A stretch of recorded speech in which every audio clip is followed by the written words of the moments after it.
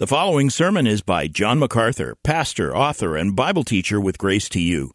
If you've never contacted Grace to You, we want to send you a free booklet by John titled Defeating Discontentment. It gives you 7 practical principles that will help you face setbacks and difficult circumstances and experience contentment even when life turns upside down. Request your free booklet titled Defeating Discontentment by writing to defeating@gty.org.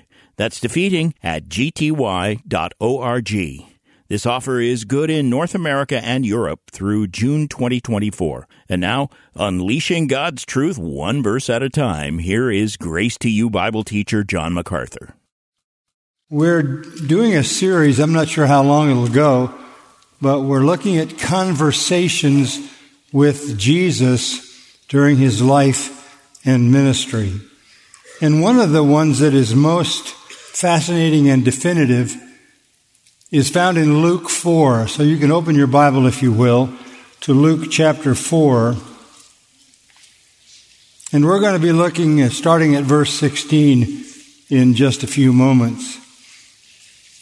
A number of years ago, I was asked a question, actually by a rabbi, who asked me, if people know the facts about Jesus Christ, why don't they acknowledge him as Savior? What causes people to resist that? And just recently I had a similar conversation with someone who said, when people know the truth, why is it that they don't receive Christ as their Savior? Really, that comes down to one great reality, and this passage will reveal that to us.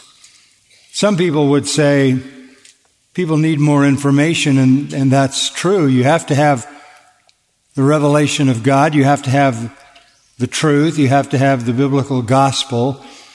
Others would say people need more proof. They need some kind of defense for the veracity of the claims of the gospel. Others would say, well, what people really need is to know that God loves them. And if we just keep telling them over and over and over and over that God loves them, that's going to kind of win them over on the sheer basis of the force of his love. Or we can approach people and say, look, your life will be a whole lot better if you come to Christ. You'll be happier, you'll be fulfilled, you'll have purpose, you'll be satisfied. And while there's an element of truth in those things, they're not really the issue. And because we don't necessarily understand the foundational issue in gospel ministry, we really don't know how to do evangelism the biblical way. So we're going to go into this story of Jesus, and he's going to lay it out for us so that we know what the foundation of all evangelism really is. And that's going to be clear to you, I trust, in a few minutes. So we come to Luke chapter 4, and Jesus is in Nazareth, his hometown. He had lived there until he was 30 years old and began his ministry. So Nazareth is the town that he was familiar with. Relatives, friends, neighbors, everybody there knew him well. It was a very small place. Everybody knew who this carpenter's son was. But this day that we find in Luke 4 shakes up their understanding of Christ to such a degree that they actually make a concerted mob effort to kill him, to throw him off a cliff. And if you ask the question, how could it get to that? You're asking the right question. How is it that his friends and neighbors, people that knew him best, over 30 years they didn't know that he was God or the Messiah, but they certainly were exposed to the perfection of his nature and character. How is it that in one day they can try to throw him off a cliff? Well, you're going to find out. Look at verse 16. He's in Galilee now, and this is part of his Galilean ministry. This is where he begins his 1.5 year ministry in Galilee, having returned there. And he's operating, verse 14 says, in the power of the Spirit. News about him is spreading all through the surrounding district. He began teaching in their synagogues and was praised by all. So things looked initially very good. So he came to Nazareth, where he had been brought up, and this is the most familiar place to him. And as was his custom, he entered the synagogue on the Sabbath. Now that would be a routine thing. He would have done that since his childhood, faithfully every Sabbath. He would have gone to the synagogue with his family. Synagogues were essentially a house of instruction. They're very much like a church. It's not a temple. It's not a place where sacrifices are made.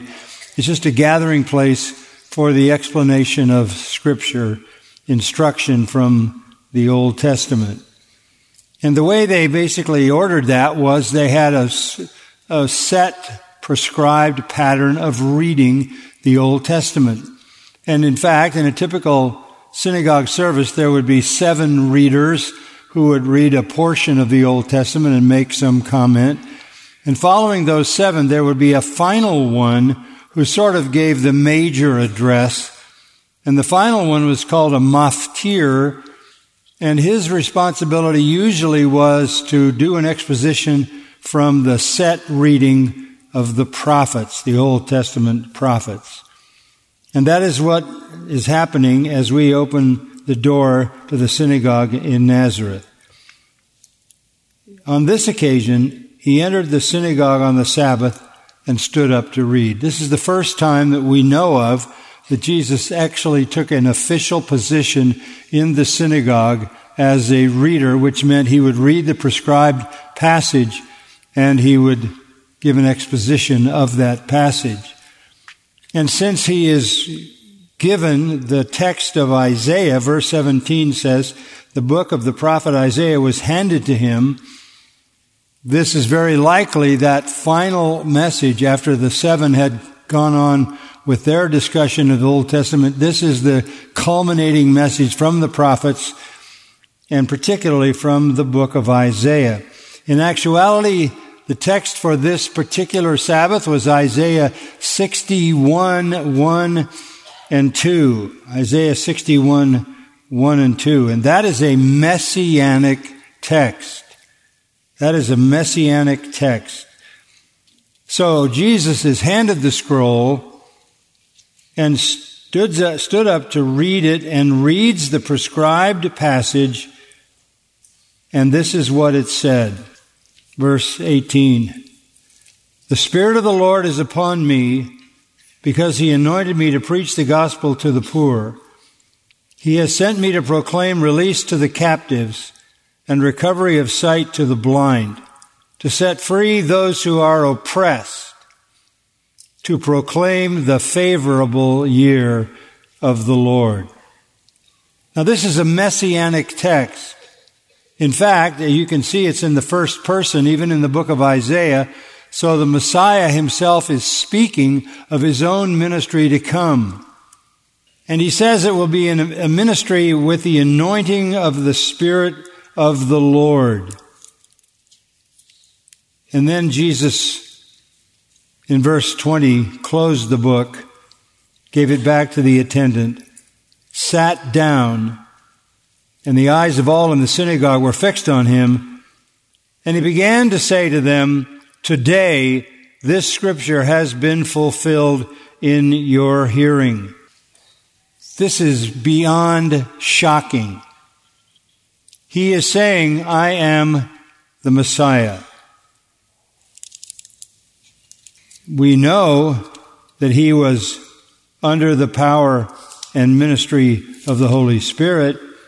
We see that earlier in his ministry. We see it in his baptism. We see it when the Spirit of God comes upon him, empowering him for ministry, like chapter 4, verse 1.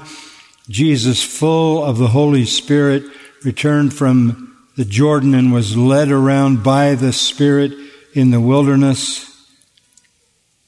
Down in verse 14 again, the power of the Spirit is operating through him. Jesus is simply declaring what has already been demonstrated. He is the fulfillment of Isaiah 61, 1 and 2. This again is messianic. And since the Messiah has come, and since he has come with the good news, you notice that, the gospel, verse 18, this then is the favorable year of the Lord. This is the year when the Lord deposits his great favor on the world. The age of salvation has come. The Savior has come. The spiritual jubilee has arrived. The long-awaited kingdom is here. This is beyond comprehension for the people of Nazareth, who know this man, who have known him his whole life, and know him only to be the man that he was, fully human, truly human. And now this same man, so familiar to them in this small village, stands up and declares that he is the Messiah, the fulfillment of Isaiah's great prophecy, and that he has arrived with the good news, and he is the one who is declaring now that he is present. The favorable year of the Lord has begun. The age of salvation is now launched. I am the Messiah, and this is the day of salvation, is his message. I mean, it's a beyond stunning thing for him to say.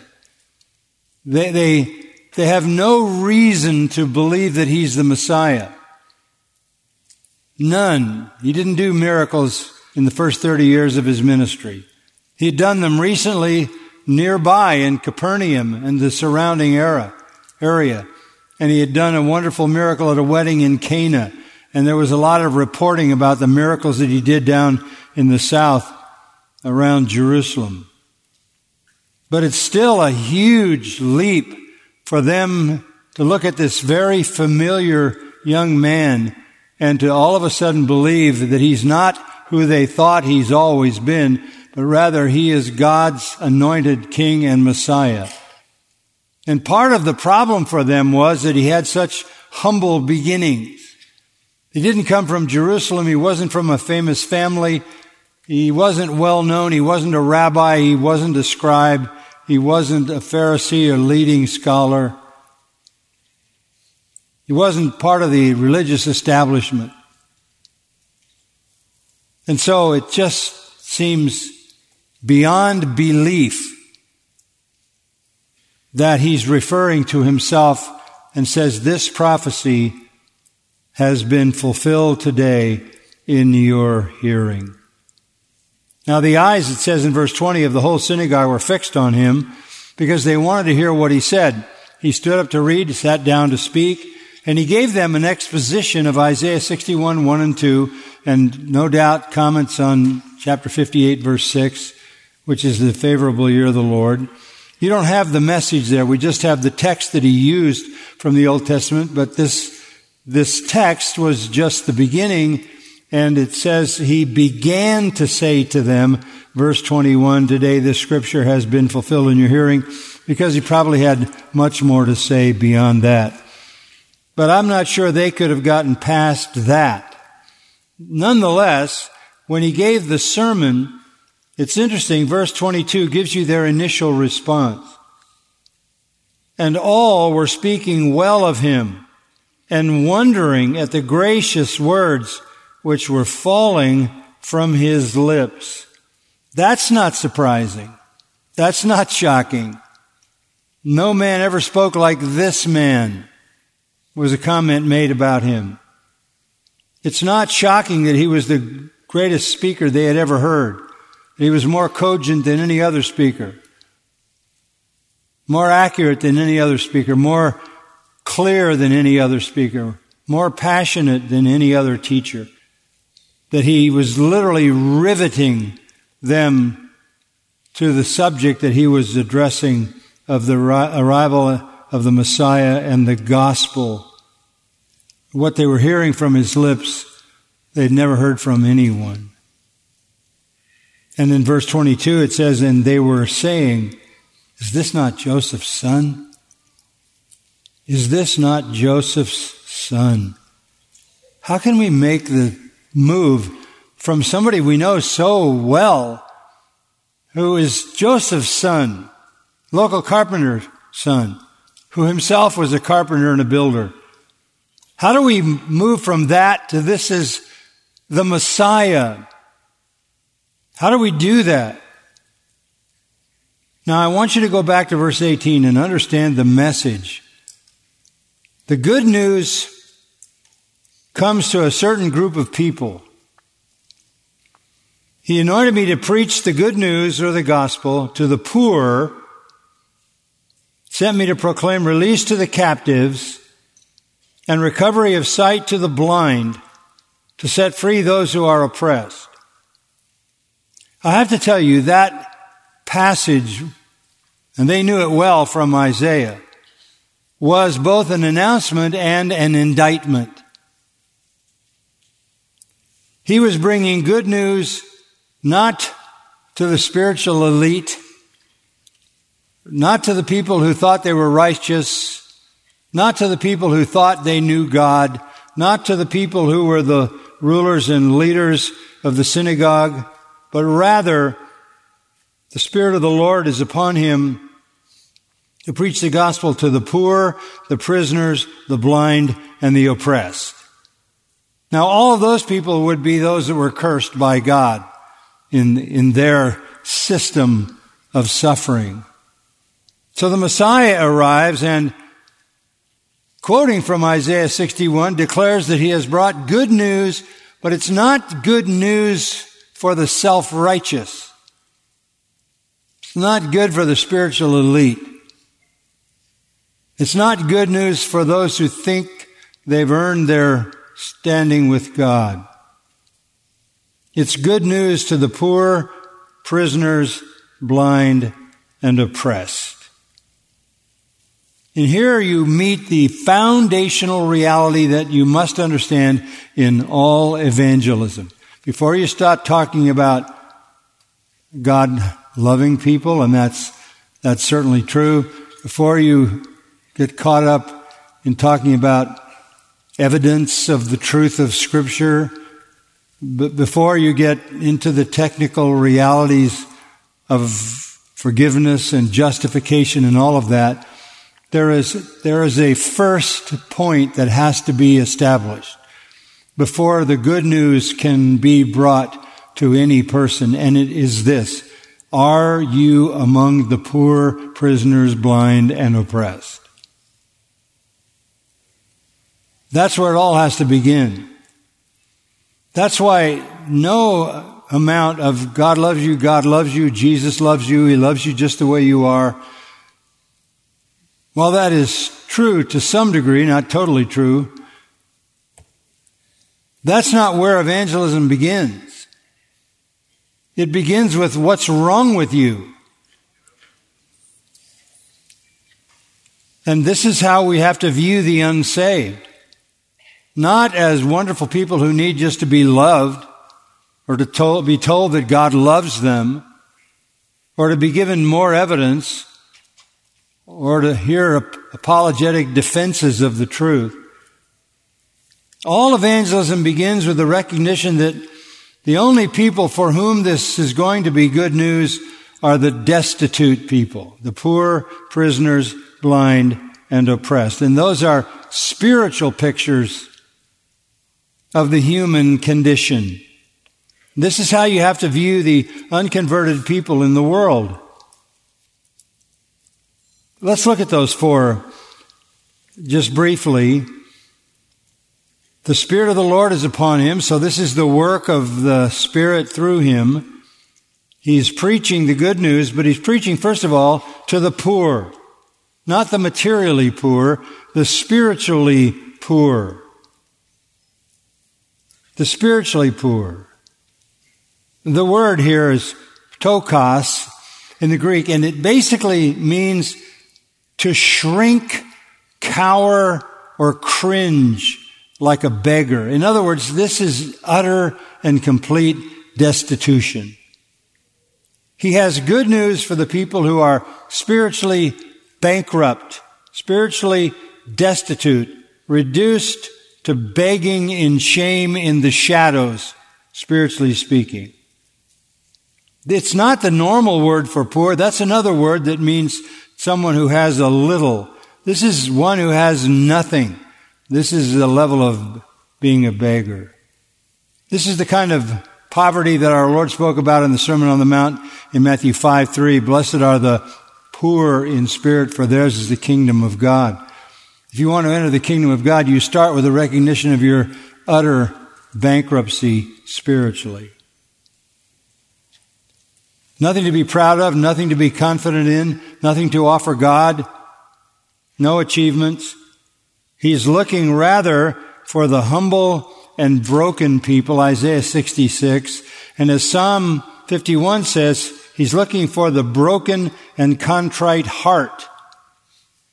All evangelism begins with this point. The good news is only good news if you understand the bad reality of the condition of the sinner. The sinner is helpless under the law of God, has nothing with which to commend himself to God. Spiritual poverty. Secondly, sinners are described as captives, prisoners, literally prisoners of war, in exile, waiting execution. He sent me to proclaim release. Aphesis can mean forgiveness. Forgiveness to the captives, to set the captives free. Messiah comes to those who know they are spiritually destitute, to those who know they are prisoners to sin and Satan and death and hell. And he brings the good news of forgiveness and deliverance, liberation and freedom. Jesus is the spiritual liberator. As the hymn writer said, he breaks the power of canceled sin. He sets the prisoner free. So the poor and the prisoners, those who understand their bankruptcy and the dire conditions from which they cannot extract themselves spiritually, are the ones for whom this is good news. And a third illustration of the unconverted, a recovery of sight to the blind. This is another way to describe unconverted people. They are blind. Sinners, all of us, are naturally blind. Ephesians 4:18, we are darkened in our understanding. That's natural blindness. We are satanically blinded. 2 Corinthians 4, the God of this world has blinded our minds, lest the light of the gospel should shine to us.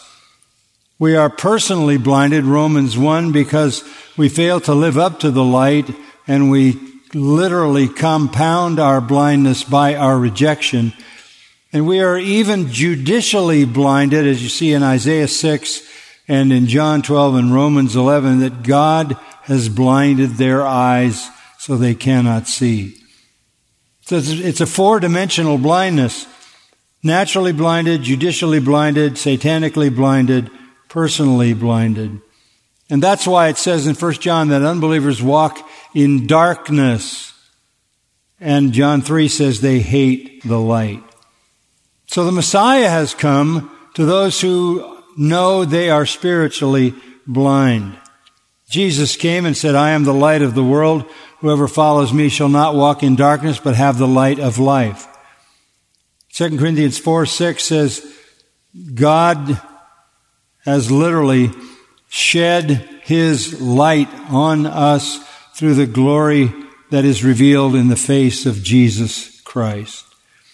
1 Peter 2:9, you are a people of God, whom he has called out of darkness into his marvelous light. So again, when you're talking about how you begin the gospel, you start with whether a person understands the condition they're in. Poor, imprisoned, and blind. And that's not all. The fourth one is to set free those who are oppressed. This sometimes is translated downtrodden. Those who are under the massive weight and burden of their blindness and their sinfulness and their bondage. That's why Jesus said in Matthew 11, we looked at it a few weeks ago, "Come unto me, all you who are weary and" what? Heavy laden. You're carrying around an oppressive burden. Poor prisoners, blind and oppressed by sin and guilt. And they have no power to deliver themselves from this complete condition. So Messiah comes to bring riches, spiritual riches to the poor, forgiveness to the sinners, light to those who are blind, and liberation to the oppressed. That's why Messiah came. And that is why it's the favorable year of the Lord. So the message that our Lord is giving is salvation. That's why he stops halfway through Isaiah 61:2. He doesn't give the last half of that verse, because the last half of Isaiah 61:2 says, the day of vengeance of our God. Well, that's future. This is not the day of vengeance. This is the day of salvation. What an amazing, amazing, really incomprehensible morning that Sabbath was in Nazareth. Not only because he had declared himself to be the Messiah to people who knew him very well, but because he had essentially said everything you are counting on before God is absolutely useless. You are not spiritually rich. You are not spiritually free. You are not spiritually sighted. You are not spiritually delivered. You are poor prisoners, blind and oppressed. This is very offensive to them, because they bank everything in their life and eternity on their self-righteousness. This is a diagnosis that they can't accept. But initially, their response is they were speaking well of him, verse 22, and wondering at the gracious words falling from his lips. And they were saying, is this not Joseph's son? And he said to them, no doubt you will quote this proverb to me, physician, heal yourself. In other words, if you're really who you say you are, prove it. Prove it. Whatever we heard was done at Capernaum, do here in your hometown as well. Capernaum is 20 miles away. And Jesus did massive miracles in Capernaum. So they're saying, you don't expect us to believe that you, this familiar son of a carpenter, are the Messiah fulfilling Isaiah's prophecy. You're just the carpenter's son. So if you want us to believe you, you're going to have to repeat the miracles. You're going to have to do them here for us. They could not gainsay the fact that his teaching was impeccable, that his articulation of the truth was unparalleled, that he had a holy and pure passion for that truth, flawless reasoning, accurate interpretation, linguistic dexterity and clarity. They couldn't argue with whatever it was that he said in the sermon. But the fact that he claimed to be Messiah is beyond the possibility of their understanding. So if you want us to believe it, do some miracles. Well, he had already done miracles. And even in nearby Cana, turning water to wine, everybody knew. Nobody denied his miracles. But they're assuming that the problem they have in accepting him is him, not them. He's got to make more evidence visible. It's not their fault that they don't believe in him. And to some degree, Jesus understands that. In verse 24, he concedes. He said to them, truly I say to you, no prophet is welcome in his hometown. It's really hard to see your hometown person as somebody very significant. That's kind of an axiom. That's just a truism. If you know somebody in a familiar way and that person is not at all special, it's hard for you to imagine that they're the noblest person who ever walked the earth, the Messiah of God. So Jesus concedes that it's hard to see somebody familiar to you in a different way. But Jesus knows what's going on. They want proof. Proof isn't the issue. They have to recognize their spiritual condition as poor prisoners, blind and oppressed. How's he going to get that across to them? He's going to tell them two familiar accounts from the Old Testament. One, a story of Elijah, and the second, a story of Elisha. And they make the main point. Look at verse 25.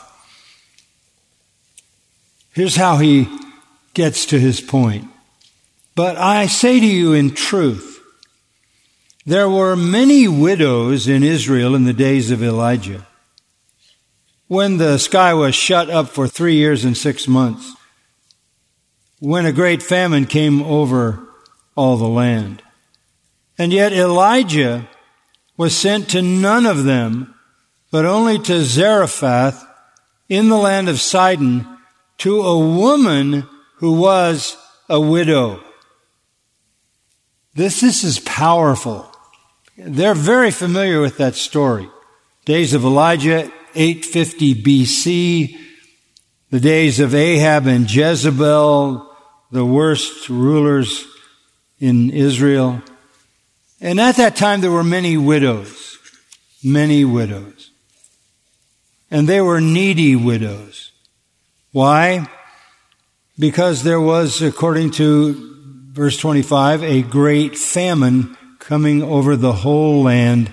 The famine was produced because there was no rain for 3 years and 6 months.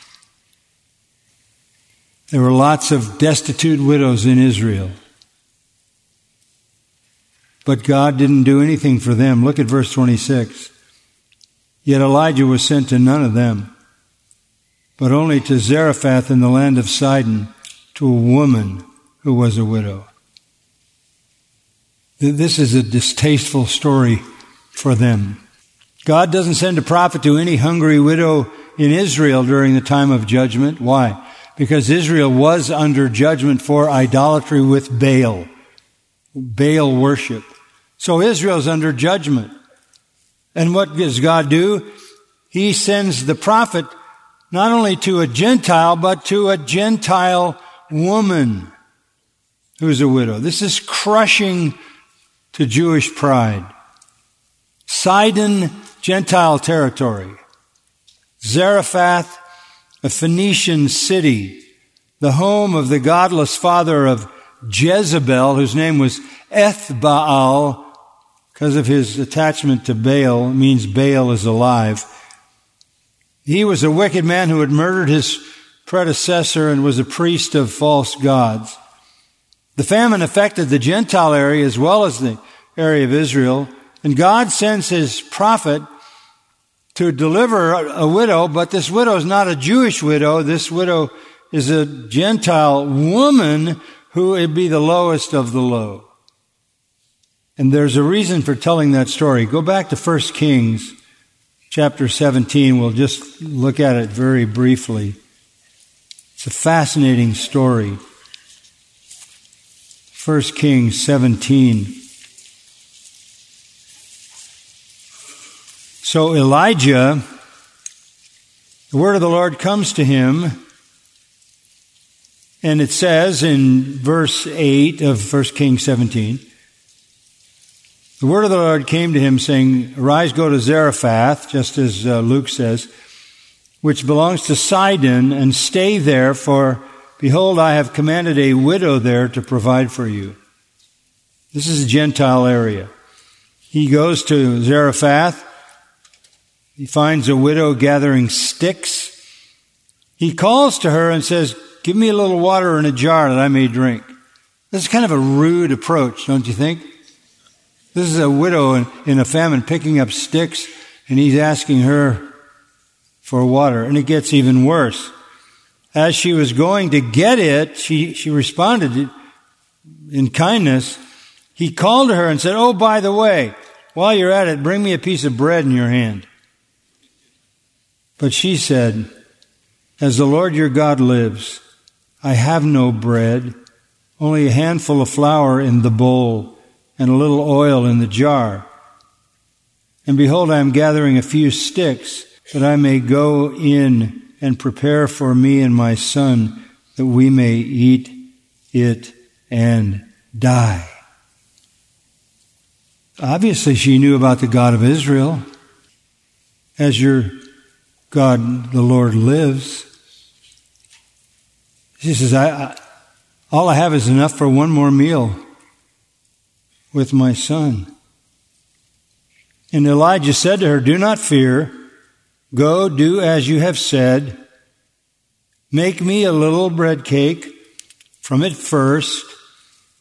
Bring it out to me. Afterward you may make one for yourself and for your son. For thus says the Lord God of Israel, the bowl of flour shall not be exhausted, nor shall the jar of oil be empty until the day that the Lord sends rain on the face of the earth. What an amazing promise.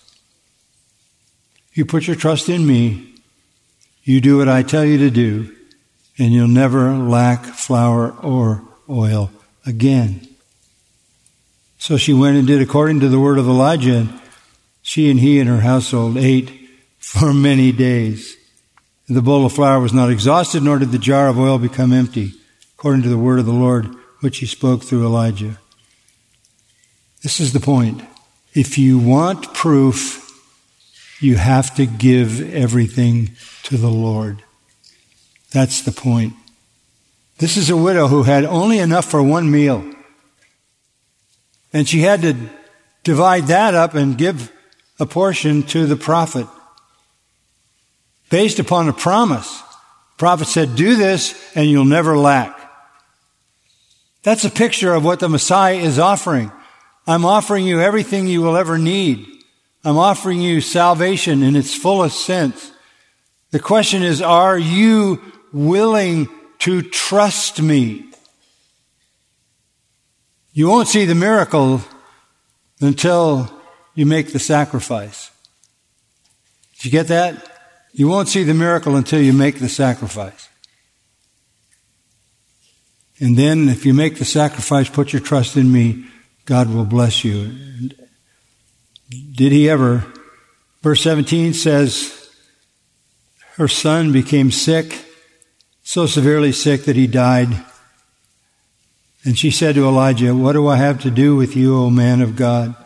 You have come to me to bring my iniquity to remembrance and to put my son to death. He said to her, give me your son. Then he took him from her bosom and carried him up to the upper room where he was living, laid him on his own bed. He called to the Lord and said, O Lord, my God, have you also brought calamity to the widow with whom I am staying by causing her son to die? Then he stretched himself upon the child 3 times, called to the Lord and said, O Lord, my God, I pray you, let this child's life return to him. The Lord heard the voice of Elijah, the life of the child returned to him, and he revived. Took the child down, verse 23, gave him to the mother and said, your son is alive. And the woman said, now I know that you're a man of God, and the word of the Lord is in your mouth is truth. The proof only came when she made the sacrifice. Rather than looking for the miracle, reach out for the salvation that the Messiah offers, and the miracles will follow. If you're wondering whether Jesus can save, whether Jesus is the Savior, entrust your life to him. The proof will be immediate and clear. She has nothing. This is desperation. This is a poor prisoner, blind and oppressed. She's got nothing but a handful of oil and a handful of flour to mix together into some dough to bake a last meal and then die. But what's she got to lose? If she gives some to the prophet, maybe she dies a half hour sooner or a few hours sooner, but she's still going to die. She really doesn't have a choice. She has no way to preserve her life or her son's life. The only thing that made sense was to trust the word of the Lord through the prophet. This is the spiritual condition of people for whom the gospel is good news. And God blessed her faith, and He always does. You'll never know the truth about the gospel until you know the Savior of the gospel. And the Lord wasn't through. He had another story to tell, an equally disturbing one from their standpoint. Verse 27, and there were many lepers in Israel in the time of Elisha the prophet, and none of them was cleansed. Many widows in Israel, none of them received help from a prophet. Many lepers in Israel, this dreaded disease, none of them was cleansed, but only Naaman the Syrian. This is now we're in the time of Elisha, about 50 years later, 60 years later. And this is a Gentile. This is an enemy. This is a warrior. This is a soldier. This is a commander who attacked Israel. This is a commander who killed the Jewish people, who took them captive. 2 Kings 5 tells his unforgettable story. Naaman, captain of the army, great man, highly respected, valiant warrior, but he was a leper, outcast. And there was a little girl from the land of Israel who was serving Naaman's wife. And she said to her mistress, I wish that my master were with the prophet who's in Samaria, then he would cure him of his leprosy. She believed the prophet could heal her pagan master's leprosy. Well, he's going to make sure that happens if it can. In verse 5 of chapter 5, he takes off for Israel and for the king. He's got 10 talents of silver, 6,000 shekels of gold, 10 changes of clothing. What's he going to do? Well, he's going to buy his healing. Doesn't work that way. The king was frightened by this offer, thought he was setting him up for some kind of disastrous attack. To make the long story short, Naaman gets to the prophet Elisha, verse 9. Came with his horses and chariots, stood at the doorway of the house of Elisha. Elisha sent a messenger to him saying, he didn't even go out, he just sent a servant out, this very important man. Go wash in the Jordan 7 times. Somebody titled that sermon one time, 7 Ducks in a Dirty River. That's what he was asked. Go wash in the Jordan 7 times, and your flesh will be restored to you, and you'll be clean. He didn't even go out to meet him. Naaman was furious. Went away, thought, he'll come out to me and stand and call on the name of the Lord his God and wave his hand over the place and cure the leper. He needed a whole lot more fanfare than a messenger telling him to go dunk himself 7 times in the muddy Jordan. That was humiliating. What's wrong with the Abana and the Pharpar, the rivers of Damascus? Couldn't I wash in them? So he turned and went away in a rage. He was not yet willing to understand his bankruptcy, destitution, and hopelessness. He had to humble himself. Well, his servants came to him in verse 13 and said, if the prophet had asked you to do some great thing, you would have done it. How much more then when he says, wash and be clean? So he went down and dipped himself 7 times in the Jordan, according to the word of the man of God, and his flesh was restored like the flesh of a little child, and he was clean. In verse 15, he said, there's no God in all the earth, only the God of Israel. Sinners have to be humbled. They have to be brought low. At first, Naaman was not willing to humble himself. But he later realized better to be humble and live than be proud and dead. Again, salvation is for the destitute who have nowhere to turn and they can't buy it. It comes as a gift. It comes as a gift. So Jesus ended that exposition with those two Old Testament accounts. Notice how the people responded. Verse 28. All the people in the synagogue were filled with rage as they heard these things. He had just destroyed their works righteousness system, their system of you earn your way to God's favor. He had just devastated that. They were furious. So they went from being impressed in verse 22 to being angry in verse 28. And they got up from their seating in the synagogue, drove him out of the city, led him to the brow of the hill on which their city had been built in order to throw him down the cliff. They were so offended at the idea that God saves poor prisoners, blind and oppressed, that God ignored Israelite widows and Israelite lepers and saved a destitute Sidonian woman and a Syrian warrior, Gentiles both. They hated that. That's why Jesus said he did not come to save the righteous, because this is what the righteous do with the gospel. It makes them angry. Verse 30 very simply says, passing through their midst, he went his way. He disappeared before they could throw him off the cliff. The Lord has always saved the people who are most desperate.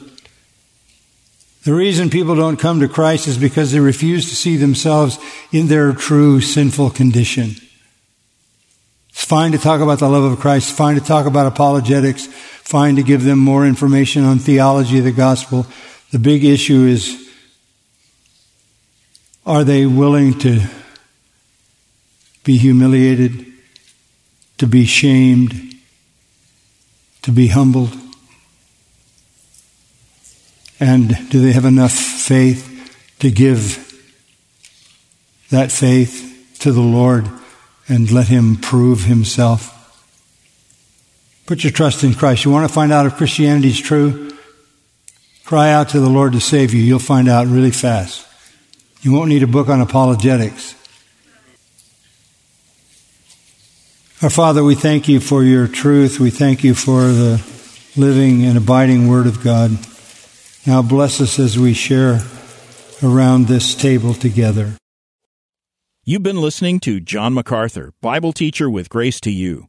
For free access to all of John's lessons and a listing of study Bibles and books available for sale, visit Grace to You's website at gty.org. John MacArthur and Grace to You reserve all copyright protection under applicable law.